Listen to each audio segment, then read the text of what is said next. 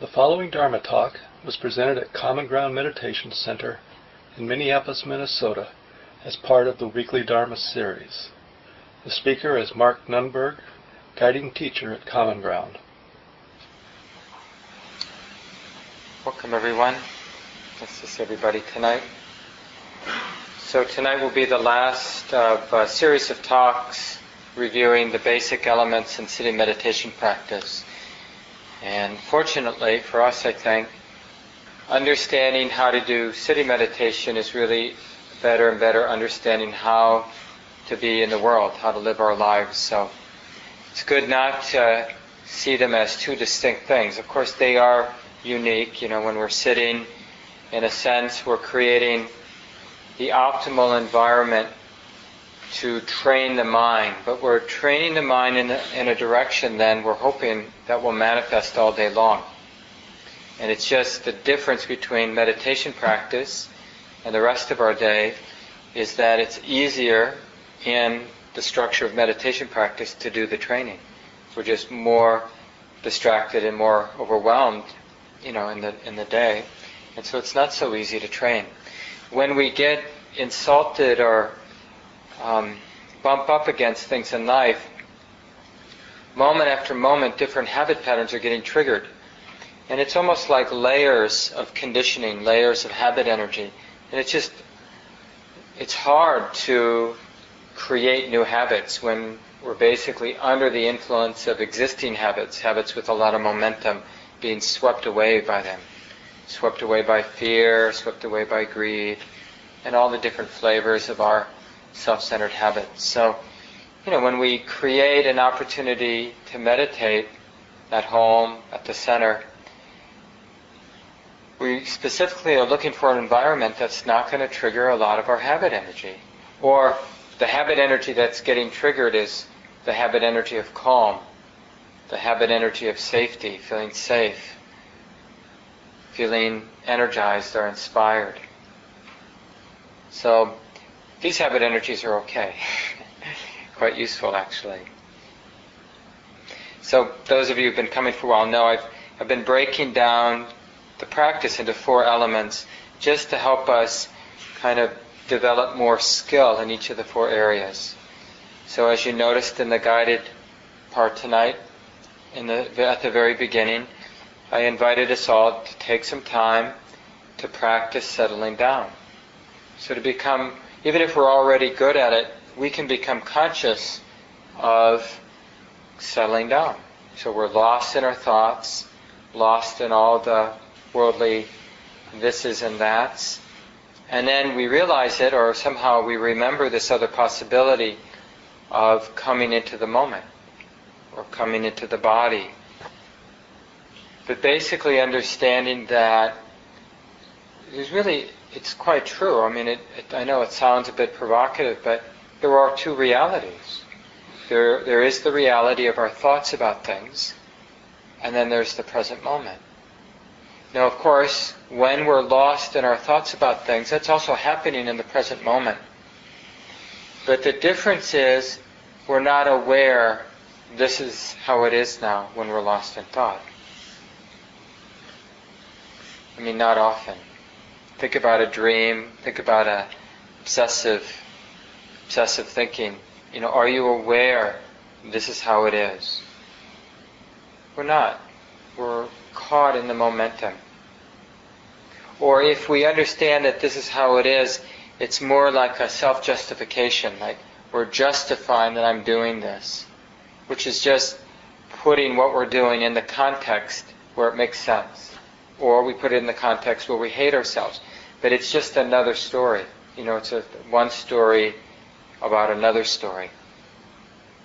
And being in the present moment, we understand that thoughts are just thoughts here in the mind, in the present moment. Sensations are just sensations here in the body, in the present moment. So it's a kind of deconstruction. It's an understanding that the primary element isn't our life situation, which is normally what we're living with. Is like what's really going on here is there's Mark, who's got all these things to do, and that's sort of the primary thing. But from a practice point of view, the primary thing is there is this space of the present moment in which things are being known. So there are two different ways of understanding reality. And so these four elements all have to do with that sort of transformation, or transformation of view, I guess we could say. So settling down is just the beginning of just realizing that there's another reality. Oh, I can understand that. I can actually experience. I can even rest in this reality that there are sensations being known, thoughts being known, sounds being known. All of these objects, all these things being known here in the moment. So there's some sense. So the whole point of meditation is to engage the settling down. We really need to make it initially in our practice. We don't want to start doing, quote unquote, the meditation technique until we really somehow rediscovered ourselves in the true sense. Rediscovered our life. Oh yeah, it's like this. To kind of land in the body. So for example, we do that deep breathing often at the beginning of our guided sits, where we take 2, 3, 4 minutes and consciously, slowly fill and empty the lungs. Because just the pace of that is so different than the pace of our obsessive, self-centered thinking that it really helps to break the cycle. And we just start in moments landing in the experience of the body sitting, in the experience of breathing deeply, in the experience of the here and now. And there are many ways to kind of develop this art of settling or coming back to the present moment. And you see how useful this would be throughout the day. So it's not just something we do for 3 minutes at the beginning of a set, but all day long. It would be really wonderful if it occurred to the mind to drop in, sort of to drop out of the universe of our thoughts and our stories about our life situation to that's just something being known. And sensations are being known. And it's all being known here or now. Do you see that now? Like it would be good to even just play with that right now. Like how our minds can get caught up in either thoughts about the talk or thoughts about what's going on in your life. And then if we're prompted, when it comes right down to it, it's just this, mind-body experience right now. And it's a sort of spiritual soberness when we come out of the thoughts, even thoughts about Buddhism or thoughts about meditation, into the raw, more direct experience of the body and the sort of more direct, immediate experience of emotion, the kind of subtle, visceral shape of the heart, shape of the mind, qualities of the mind and heart.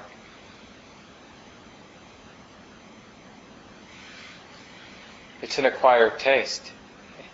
To get used to that kind of rawness or simplicity, it's not jazzy or scary like our thoughts often create. When we worry about something or want something, life feels charged. So we have to develop this skill, the art of settling, of dropping out of our thoughts about our life situation or about this and that. And then when we get a break, when we break that cycle of self-centered thinking for a moment or moments, then we want to take that opportunity to recall, to bring to mind what seems to be of real value to us in that moment. So we don't want to go back to our life situation, because then we'll think about, well, I'd like a lot of money in the bank in case something happens. I'd be able to take care of myself or my loved ones, or I want to be really healthy. So then we're back in our life situation. But from the point of view of being present in that rawness of the present moment, the rawness, directness of the body experience, the mind, really the only thing of value in terms of what would be our aspiration, the only thing of value is to be at ease with it. Because what we notice as we come into the present moment in a more direct way, the most obvious thing is how pervasive our habits of struggling with things are. Pushing and pulling, denying, trying to fix. And just what a burden that is. That's what becomes really obvious. So when we articulate in our mind, in our heart, what our intention or our aspiration for practice is, it's coming from a really deep, authentic place. And this desire for happiness, but now it's coming from a place of being really clear and connected, is like the primal spiritual impulse. Wanting to be happy is not a bad thing. What gets neurotic about wanting to be happy is we're sort of dealing with that primal wish to be happy on a very superficial level. So in order for that desire to be meaningful, we have to be connected to the way it is. We need that desire to be born out of the immediacy or the intimacy of our actual experience. Because then something more wise will come out of it, instead of like, I want to be happy, so I want to be at home watching TV.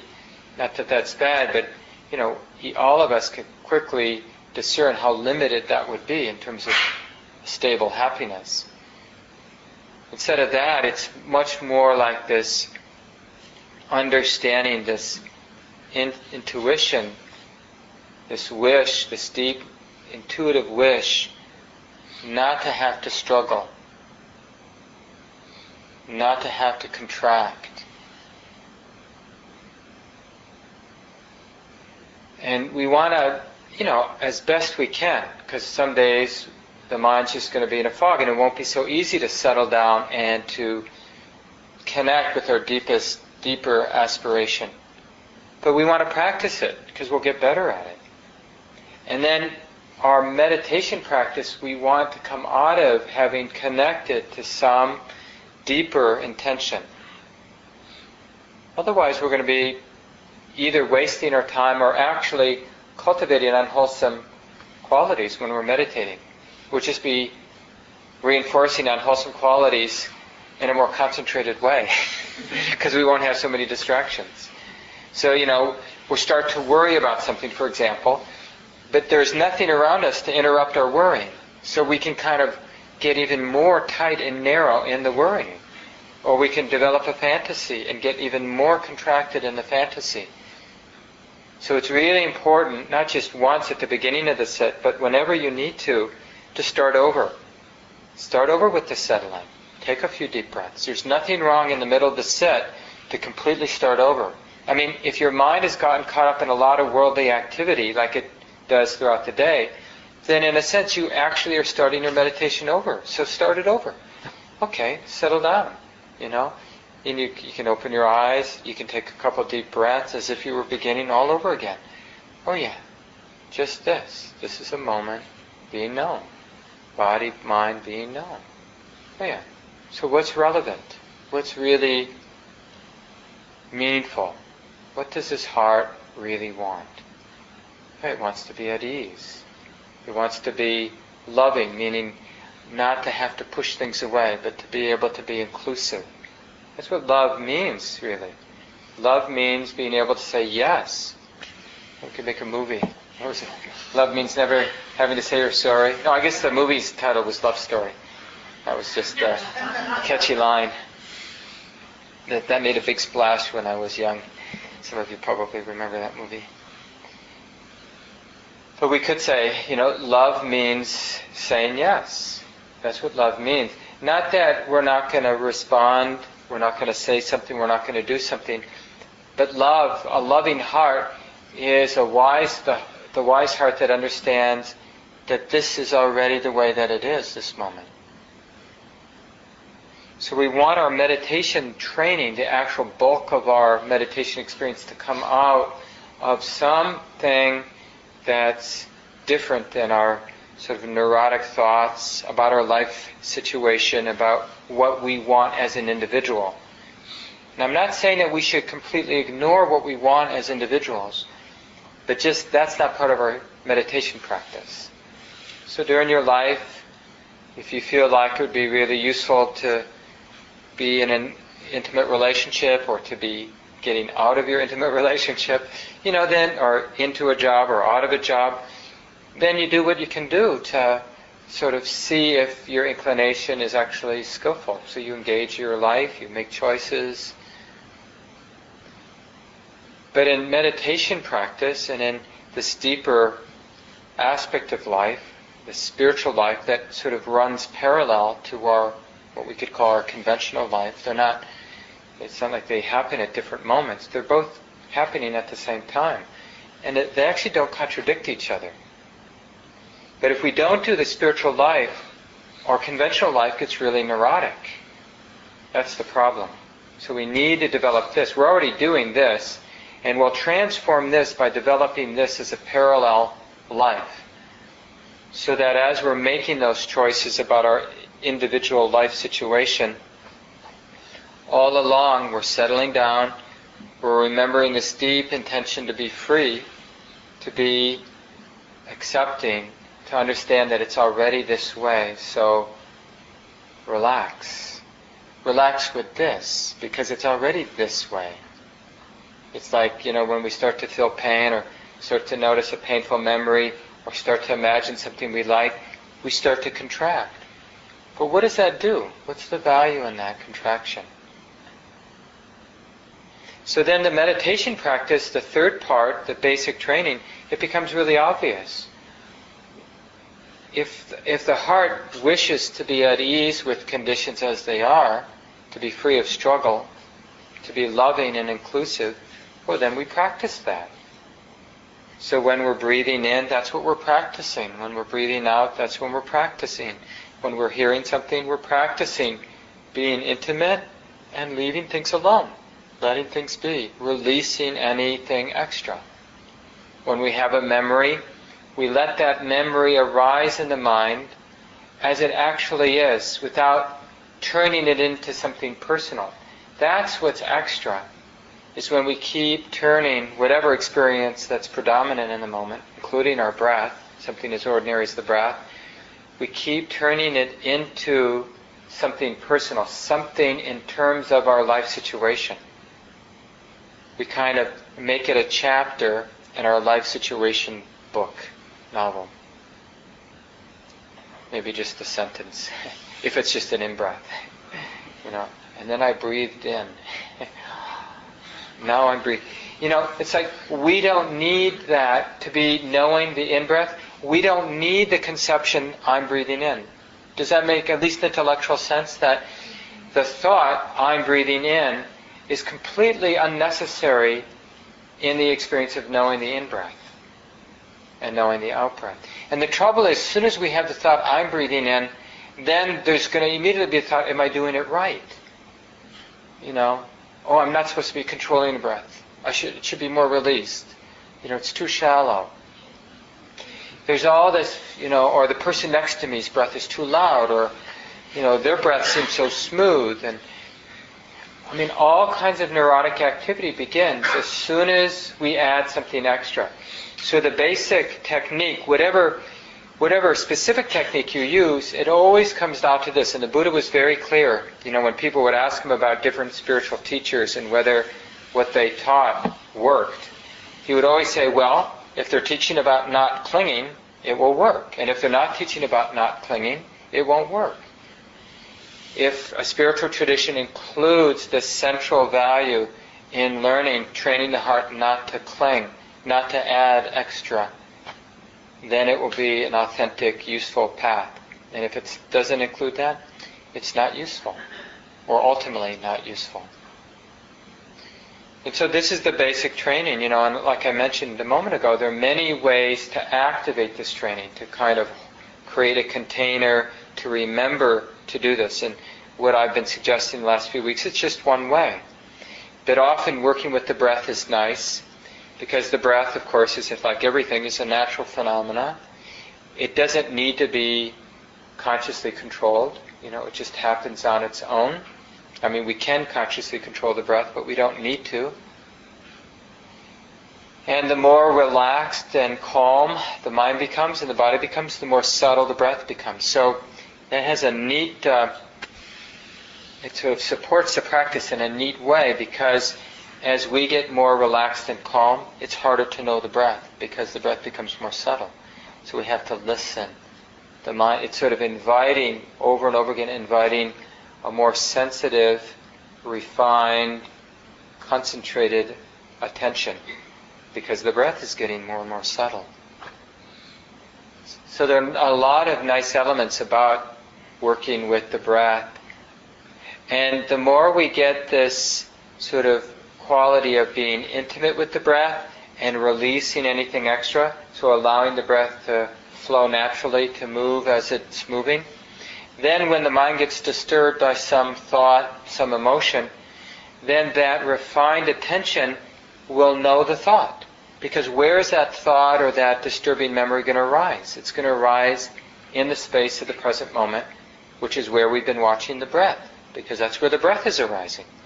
So it's not even like we have to, I mean, it feels this way initially, but ultimately it's not this way. It's not like we have the attention on the breath and then we notice there's a distraction.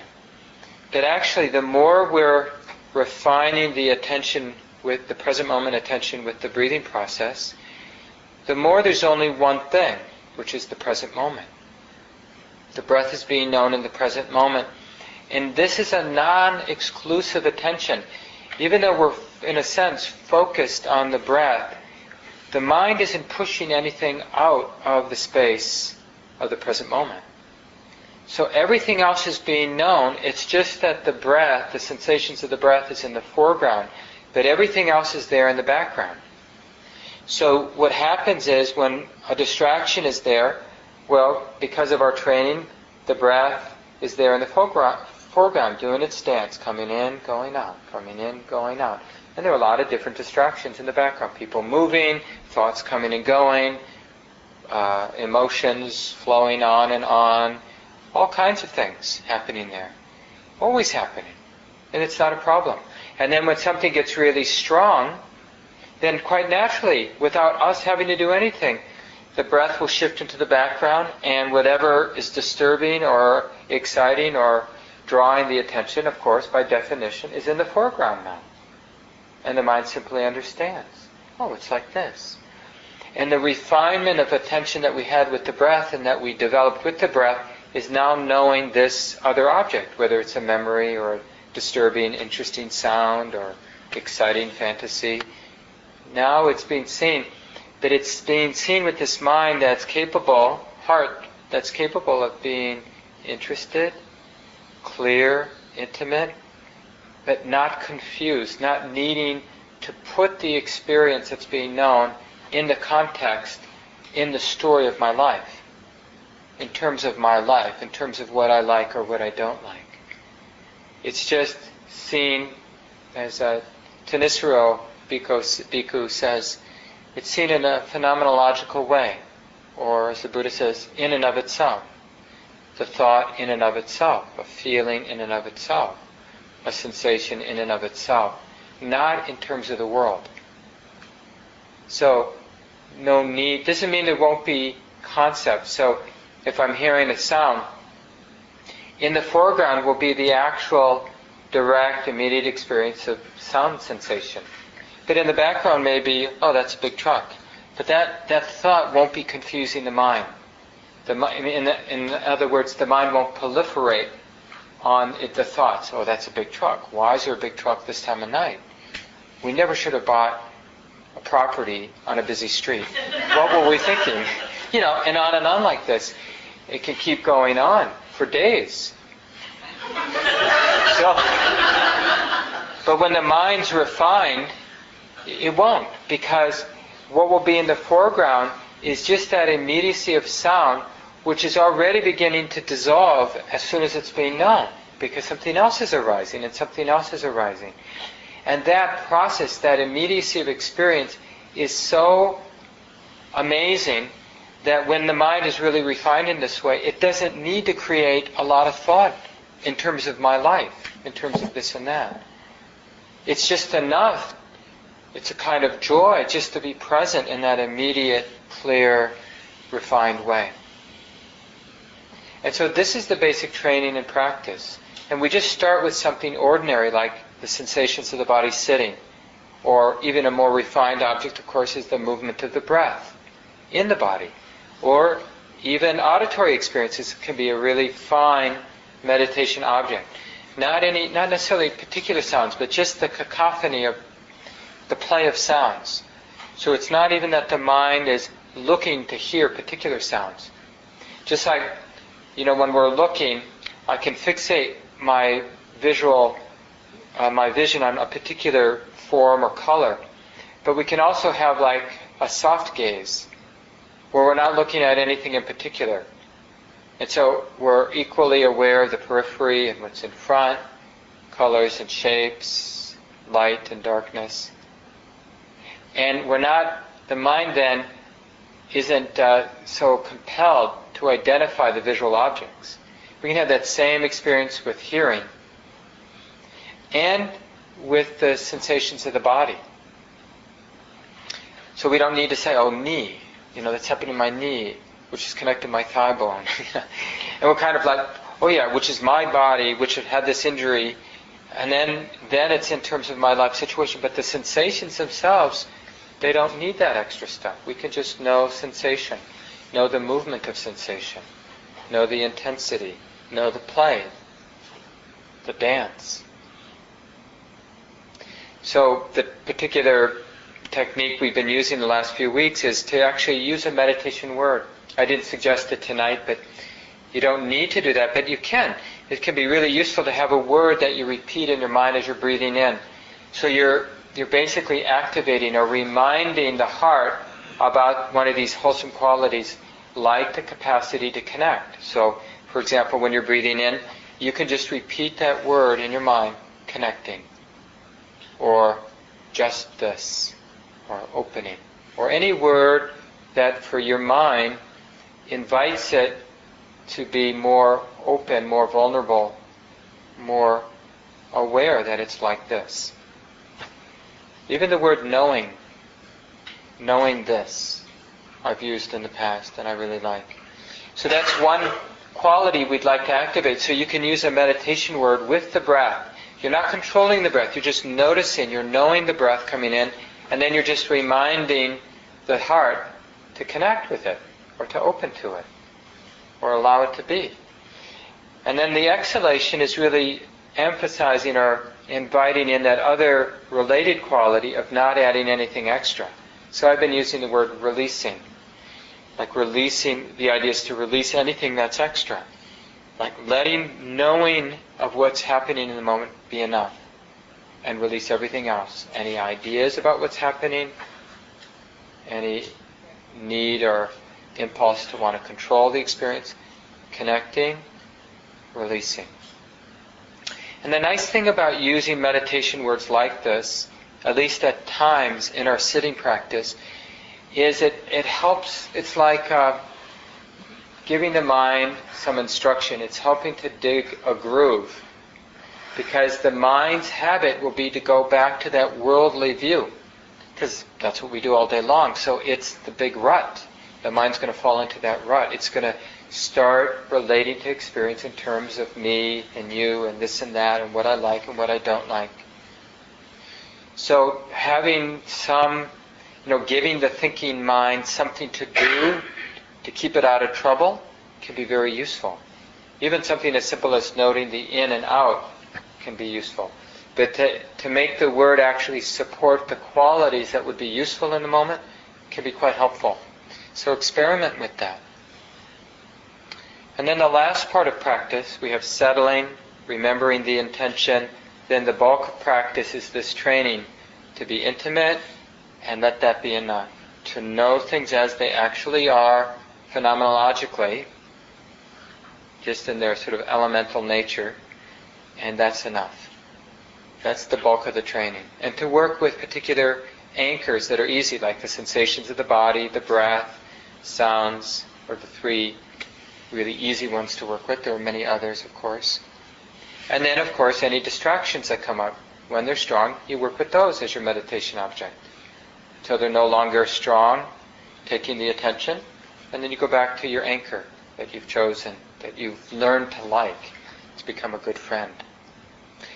And then the last part, and this can be the whole sit sometimes, and other times it may be just a minute or two. But it's when you feel like there's a lot of momentum, the mind is naturally coming into this spiritual view as opposed to a worldly view. Then you want to drop the sense of being a meditator and just allow the practice to be very simple, like we did for the last 2 minutes tonight. It's like we're recognizing that knowing is a natural function of the heart. We don't need, Mark doesn't need to make an effort to be knowing. Knowing is the default, basically, of the mind. When the mind isn't obscured or lost in thought, it simply knows things as they are. That's what it does. And so when we can practice that way, we want to practice in the most simple way. And in fact, the whole development of practice is going from using gross tools, gross mental skills to be present, to less gross mental skills, to basically no personal involvement in the practice. So you'd call this the non-meditation meditation.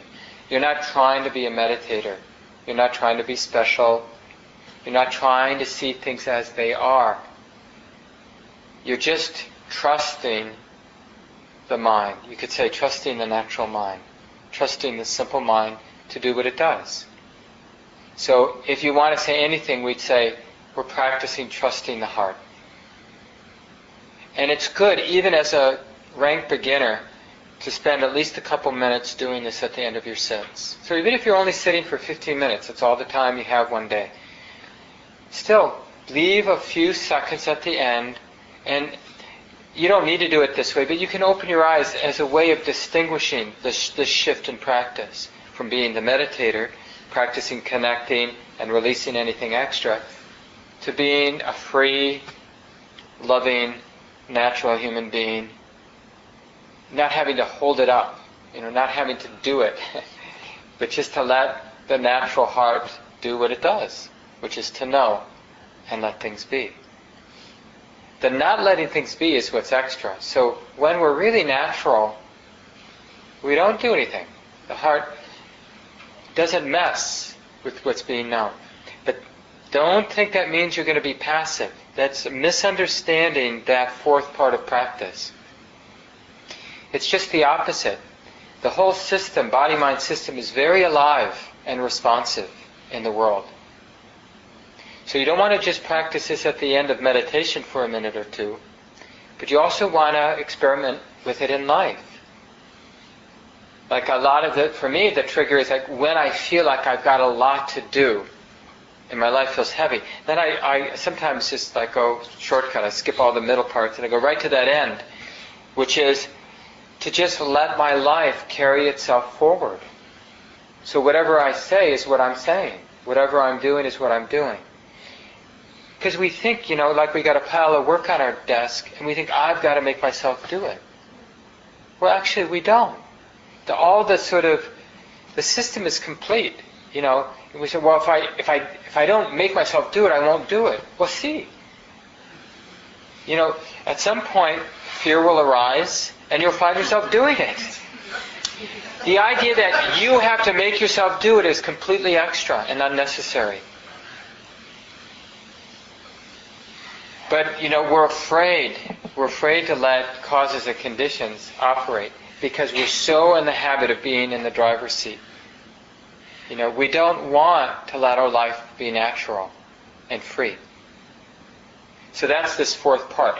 Now, like I mentioned, I want to just repeat it again, and then I'll open it up for discussion. You can't fake this. So that's why it's generally just a short period of time. You're just playing with it. You're exploring it. You're testing the waters out. But don't try to be free. Because, of course, it's silly. Because that's a burden to try to be free. You're just looking to see if there is freedom. Can this heart be free in this moment? Is there enough confidence, enough faith to just let life unfold? Of course, it's relatively simple when you're just sitting in your bedroom on your meditation chair or cushion in a quiet corner. It's relatively easy then. Right? That's what I mentioned about the meditation experiences, where we do it where it's easy, so that we can experiment where it's not so easy, where there are more triggers. So I'll leave it here. It'd be nice to hear from people what you've been learning in your practice. Questions about the instructions? Yeah, Bill.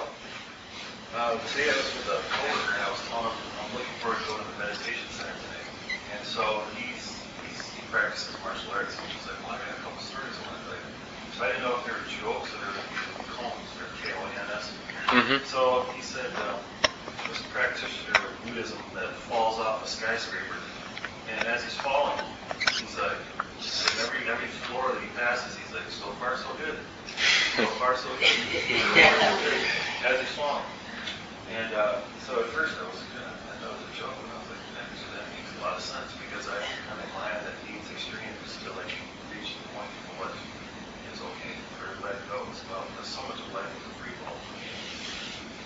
Not just for you. Yeah. The second one also he was falling. But he goes, there's a Buddhist monk that falls off a cliff, and as he's falling, he like grabs onto a branch, and then from the wall he sees a flower growing. He stops and goes, "What a flower." Yeah. So that too is like, I don't know why they both had fallen along on cliffs or buildings, but they're kind of cool colonies. How do you say that? Well, koan, but they're I would just call them sort of Dharma stories or spiritual stories. Yeah. Yeah, it's told in very many different ways, but pretty much the same themes that you picked up on. Joseph Goldstein has a kind of exaggerated version of the first story where somebody throws you out of a plane, and you freak out, of course, because you don't have a parachute. Freaking out, until you realize there's no ground to hit. And then it's not a problem. And so it's a kind of another way of inviting, like, well, so far no problem. Like, we imagine not being in control will be a problem, but we haven't actually checked it out. And so that's really the fourth part of practice, that's really like we're tuning into the free fall. Because when we come back to the immediacy of experience, it is a free fall, because it's the conceptualizing, it's turning our experience into thoughts that gives it a sense of ground. Oh yeah, I'm Mark. When we name ourselves, or we name, this is Common Ground, I'm here on Wednesday night, it gives it more solidity than there's actually here. So when we actually come into the present moment, it has that fluid, groundless quality. That's kind of a barometer for a practice. The more groundless it feels, the more immediate, more intimate the awareness is. And then it's really about cultivating confidence in the groundlessness, learning to trust it. And that really is pointing to that fourth stage in practice. So when we can trust it, that's enough. If we try to practice, make it a self-centered practice at that point, it's actually getting in the way. But other times, we really need that sense that I need to practice connecting. I need to practice releasing anything extra. Thanks, Bill, for sharing those. Yeah, Tom. Is it Tom? Yeah. I mean, it's very, what you were talking about tonight, very paradoxical, I think is the word. That, it's very subtle.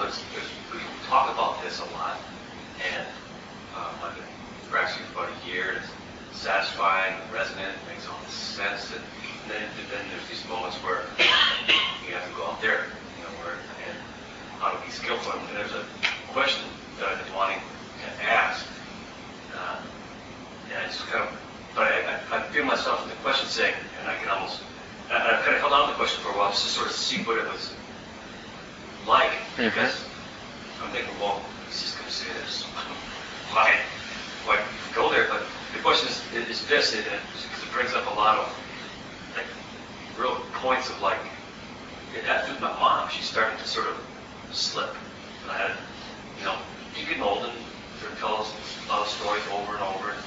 And there's a part of me that's just this, this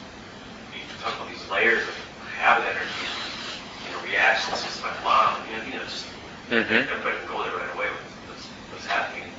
But there's part of me that wants to be, there for her and not do what I felt like.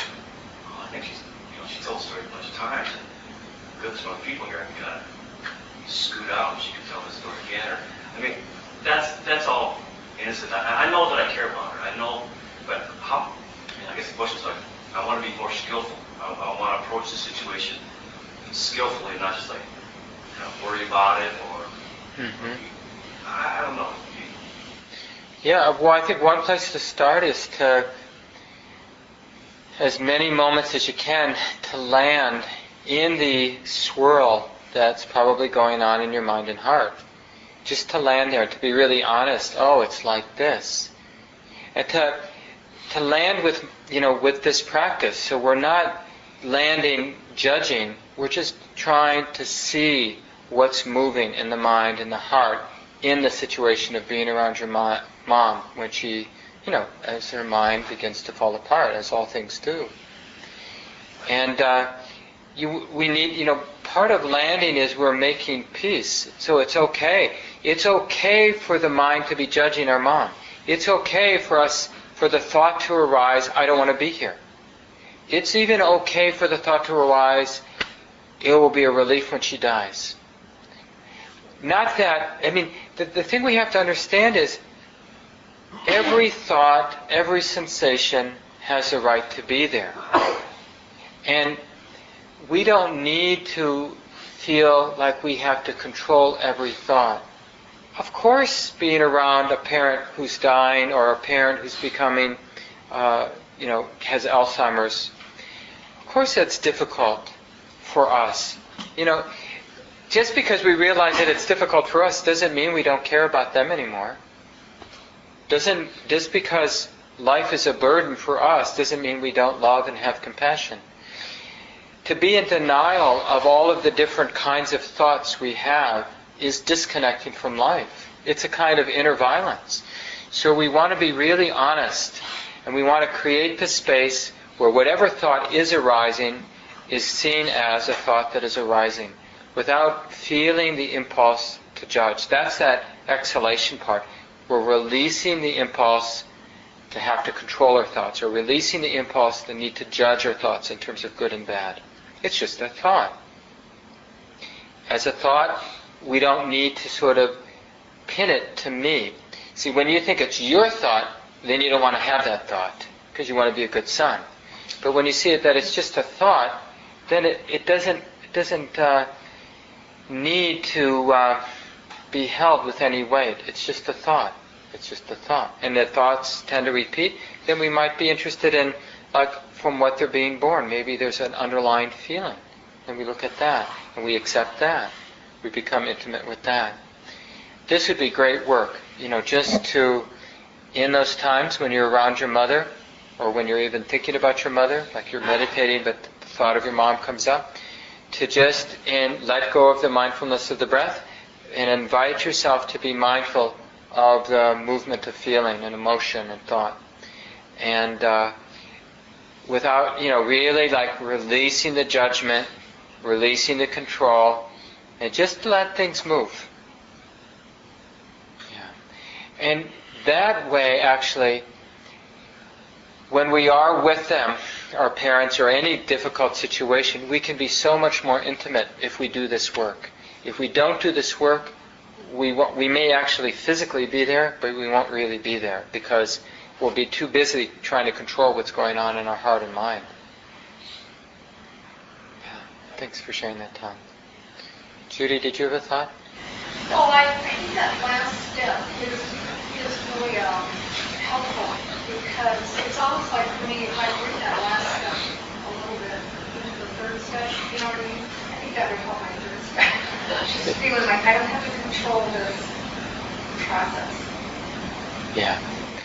And in a way, you can connect the third step with the second step, remembering your intention. Because especially the more you practice, the more you have insight in your practice, the more that remembering the intention not to struggle, like using Bill's example again, that free fall, the groundlessness, we can just like take a shortcut and go right to sort of dropping in, right from the settling, dropping in, remembering the intention to be free, right into releasing, like letting life do its thing. Letting this personality, mind, body, life situation, these causes and conditions, letting them naturally express themselves. Which also means, by the way, just to remind us, so we don't think we're kind of being passive or giving up, it also means allowing wisdom, whatever wisdom there is in the mind or in the personality, allowing it to naturally manifest in terms of choices. And unfortunately, it also means whatever ignorance there is also going to manifest. Because, the mind, the personality is a dance, a play of different habits. Some of those habits have been formed from a really narrow point of view, and we call that ignorance. And some of our habits have arisen, have been sort of constructed at a really broad point of view, and we call that wisdom. And they're always sort of playing. It's just a matter of which habits in a particular moment have more momentum. And to be aware of that and to be free in that actually supports the most efficient learning, in terms of becoming a healthier, happier, more skillful human being.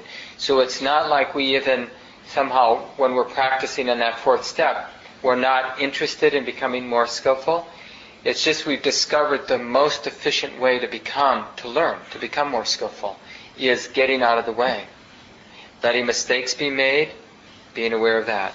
Letting successes happen, being aware of that. I think that trust is important. Yeah, that's the key. Yeah, you can't practice that way unless there's enough faith or trust. Yeah, thanks, Judy. Other thoughts people have? I have a question. Sure. I forgot your name. Jessica. Jessica. Isn't the desire to remain in that skillful state of awareness, is the desire of that somehow problematic, like addictive, or... I sometimes find myself, for me it's not a sober feeling to be in that state, it's pleasurable and intensely blissful, almost to the point that sometimes I think to myself, is it some sort of addiction to the state of awareness? Is that problematic? It hasn't been in my life to this point, but I just wonder if the desire for it is somehow, maybe that harkens to my fundamental Christian upbringing where desire was seen as Satan's whispering. But Well, is there somebody desiring? not while there. Yeah. No, but while not there, I suppose, yes. Yeah. It seems that way. Yeah, so then work with that. Like when it feels solid, then wake up to that, it's like this. That solid being, the solid person who wants to get back there. Then look at it. But in the midst, see, one of the shadows of the fourth style of practice, of just trusting, is we doubt it. We think it's bad. We think we're not doing enough. I should try harder. It's not right to just let things be, And it's sort of like we've gotten attached to sort of being good, being the one who's good, being the one who's doing what they're supposed to do. And that habit sort of carries over. So sometimes what you might be describing is just teasing that out, like really trusting you don't need to manifest as the person trying to be good, trying, needing, desiring. That's all extra here. But if you're here, in your life, wanting that back, just remember the first step is to settle into, so if we are a caught up, deluded human being, the first step is to settle into that experience.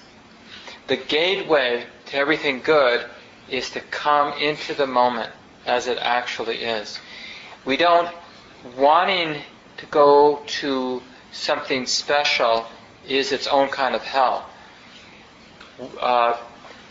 Manifesting the heart that can open to how things actually are now is a gateway to release. So the answer is always to use the present moment. It's always the right place. It's always the right experience. Because it doesn't, what we're opening to is something that's not conditional. So the particulars of the present moment never really matter. So even if we're really caught up in a despairing state, the place we want to work is with that despairing state, not kind of, oh, but 3 weeks ago I felt so free and easy. And to kind of do that is to create a separation, that has all kinds of implications. But to be able to manifest the heart that's not afraid of despair, not afraid of dropping in and relaxing and seeing clearly, well, right then, that's pretty liberating. It's pretty liberating to realize a heart that's not afraid of despair. Thanks, Jessica. Maybe time for one more question or comment, if anybody has anything they'd like to share. Yeah, Phil. Question to go along with that. So I was reading something there saying something, take 2 sounds that are regular intervals throughout the day to kind of act as a reminder to maybe to settle in, like a plane going over or like the phone. Is that a good idea to do or not? Because sometimes I can go a whole day just like caught up in my thoughts. If I could just have like a meditation level. Yeah. Is that a good idea or is that also? Well, you should just experiment and see what works for you. It partly depends on the kind of mind that idea is born out of. So if you're feeling a lot of like, I'm bad, and I want to be good, I'm going to give myself a technique, then it tends to set us up for failure and for more judgment, self-hatred. But if it has a more playful and loving quality, where you feel like something's alive in you and you just want to support its momentum, yeah, there are all kinds of little tricks like that. You can write yourself a little note and just put it in your pocket. So every time you put your hand in your pocket, you feel it, or whatever. It could be a little stone that reminds you. Or you could, now with electronic devices, you can do all kinds of things to remind yourself and to bother other people around you.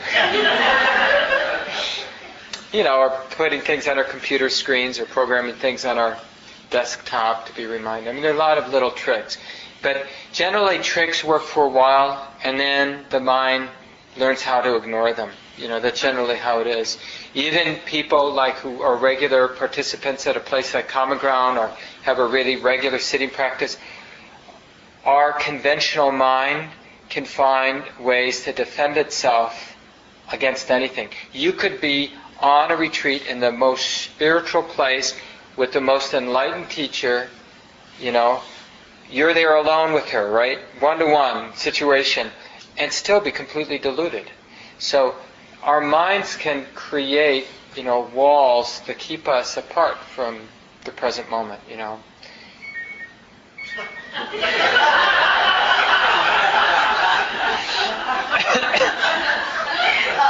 I think it's time for us to end.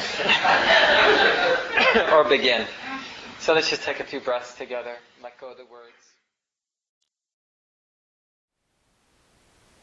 Thank you for listening. To learn how you can support the teachers and Dharma Seed, please visit dharmaseed.org/donate.